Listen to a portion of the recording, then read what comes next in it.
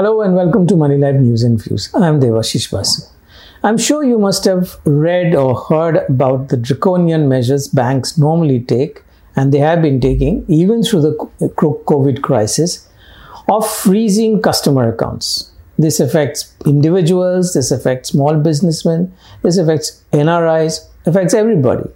A little bit of problem with your KYC, banks don't tell you, don't inform you, and suddenly you can't, your transaction is frozen. Now let me give you a few examples. I've changed the names to conceal the identity. Now here is a case of somebody who's a retired army officer who found his account was frozen for non-compliance of KYC. How did he get to know? One fine day, he tried to transfer some funds online, and then a pop-up came saying that, sorry, you can't do this transaction because your account is frozen. And despite having maintained a salary account and later a pension account for 30 years with the same bank, he was harassed by the bank putting a freeze on his account. Now, the bank already had his pension payment order from the government, Aadhaar card, PAN card, all of those details. And yet, without any prior intimation, the bank froze his account.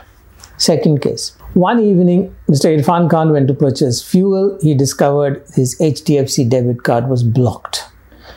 Mr. Khan learned that he was what is called KYC non-compliant. He believed that he had updated his KYC just a couple of years ago, and so he studied the RBI guidelines, and he found that bank is under an obligation to inform him that his KYC has to be, as they call it, re-KYC has to be done again. But the bank did not inform him, neither the bank gave any explanation why they simply froze his account, their own customer, for non-KYC or lack of KYC or re-KYC. Mr. Rahul Singh, another case, he realized that his account with Canara Bank was frozen when a check that he had issued bounced. He insists that he submitted all the KYC documents in time, but the bank did not update its core banking database, which is why his account was frozen. Another case, Niranjan Modi discovered his joint account was frozen when he was not allowed to transfer money from his Axis Bank account. Now, these banks, it doesn't mean anything. We may mention Axis Bank, Canara Bank, HDFC Bank, these are large banks, and all of them are guilty for freezing accounts without first telling the customer. These cases are among thousands everywhere, every year or every day, who are deprived of access to their own money because banks have been recklessly freezing customer accounts. This extreme punishment, this harsh action, is imposed with impunity by bank officers without adequate notice, as I said, sufficient time for compliance with KYC submission, or as in case of NRIs, even during COVID. Unilaterally freezing an account has serious consequences, as anybody can well imagine, because there are standing instructions of payments, there are loan repayments, credit card payments, utility bill payments, etc., which may get cancelled or they may bounce. Senior citizens living on pension are reduced to helplessness when an account is frozen for no fault of theirs. Now, here is a stunning fact which we just discovered.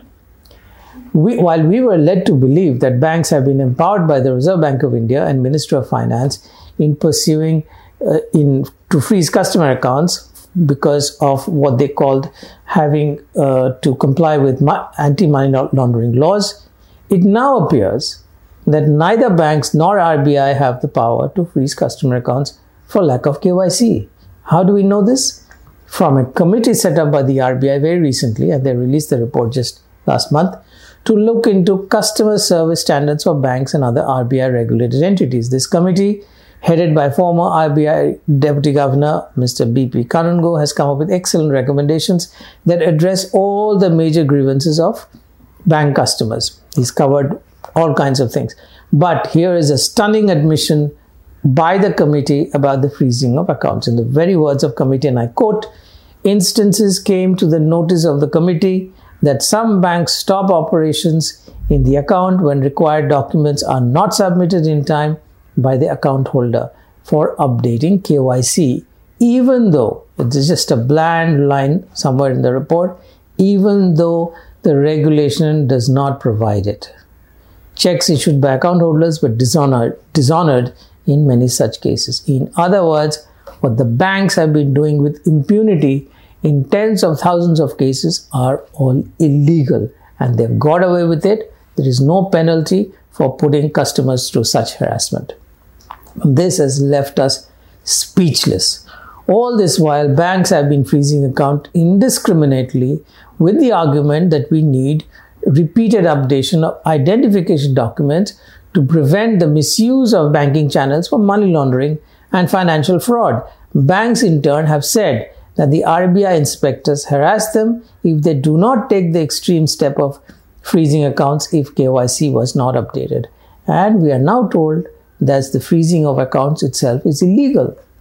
The RBI has released Kanun Go Committee report and sought public comments and feedback on its recommendation, after which a decision will be made on adopting them. And meanwhile, what I would want RBI to see, and what all of us would want RBI to see, is some action on the banks which have taken these illegal steps and put us through such terrible situation.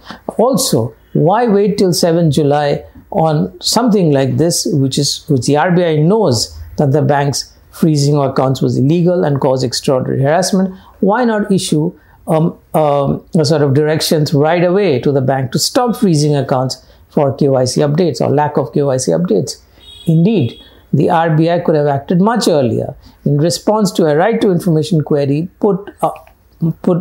query raised by one of my colleagues in Money Life about freezing of accounts, and back in January 2021, the RBI had replied, "We have not issued any specific instructions in this regard. Its master directions only ask banks to follow certain customer identification procedures." And yet, despite not having asked the banks to do, despite such huge uproar in social media and other places about the bank's punitive action, RBI remained completely aloof and impassive about the havoc caused by banks on ordinary law-abiding people. This is ostensibly in the name of preventing money laundering, when actual money laundering by crooks and criminals through banking channels continues with impunity. Fortunately, as mentioned, the committee report deals with all the major customer issues with compassion, and it acknowledged the need to fix the bank's broken and one-sided internal ombudsman system and ask for greater accountability from banks. In many cases, RBI has been issuing general directions, all this while leaving banks to implement them as they deem fit.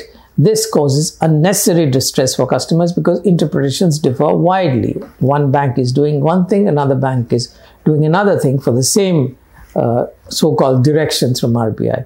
Such general directions should be replaced with standard operating procedures, which is the same for all banks and all branches of all banks, because especially in dealing with nomination and succession issues, which is another major pain point. The committee also notes that technology should be a two-way street, and new accounts and services can be availed online. Then the closure should also happen online.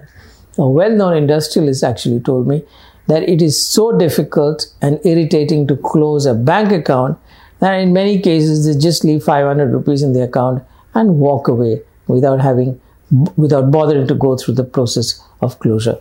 Hopefully, the committee report will be implemented in a manner that would eliminate this and numerous other forms of aggravation that the banks routinely inflict on their own customers. But a little bit of proactive action on RBI in wrapping banks on their knuckles would have been fair. If you liked what I've just said, please subscribe and please do share. Thanks for watching.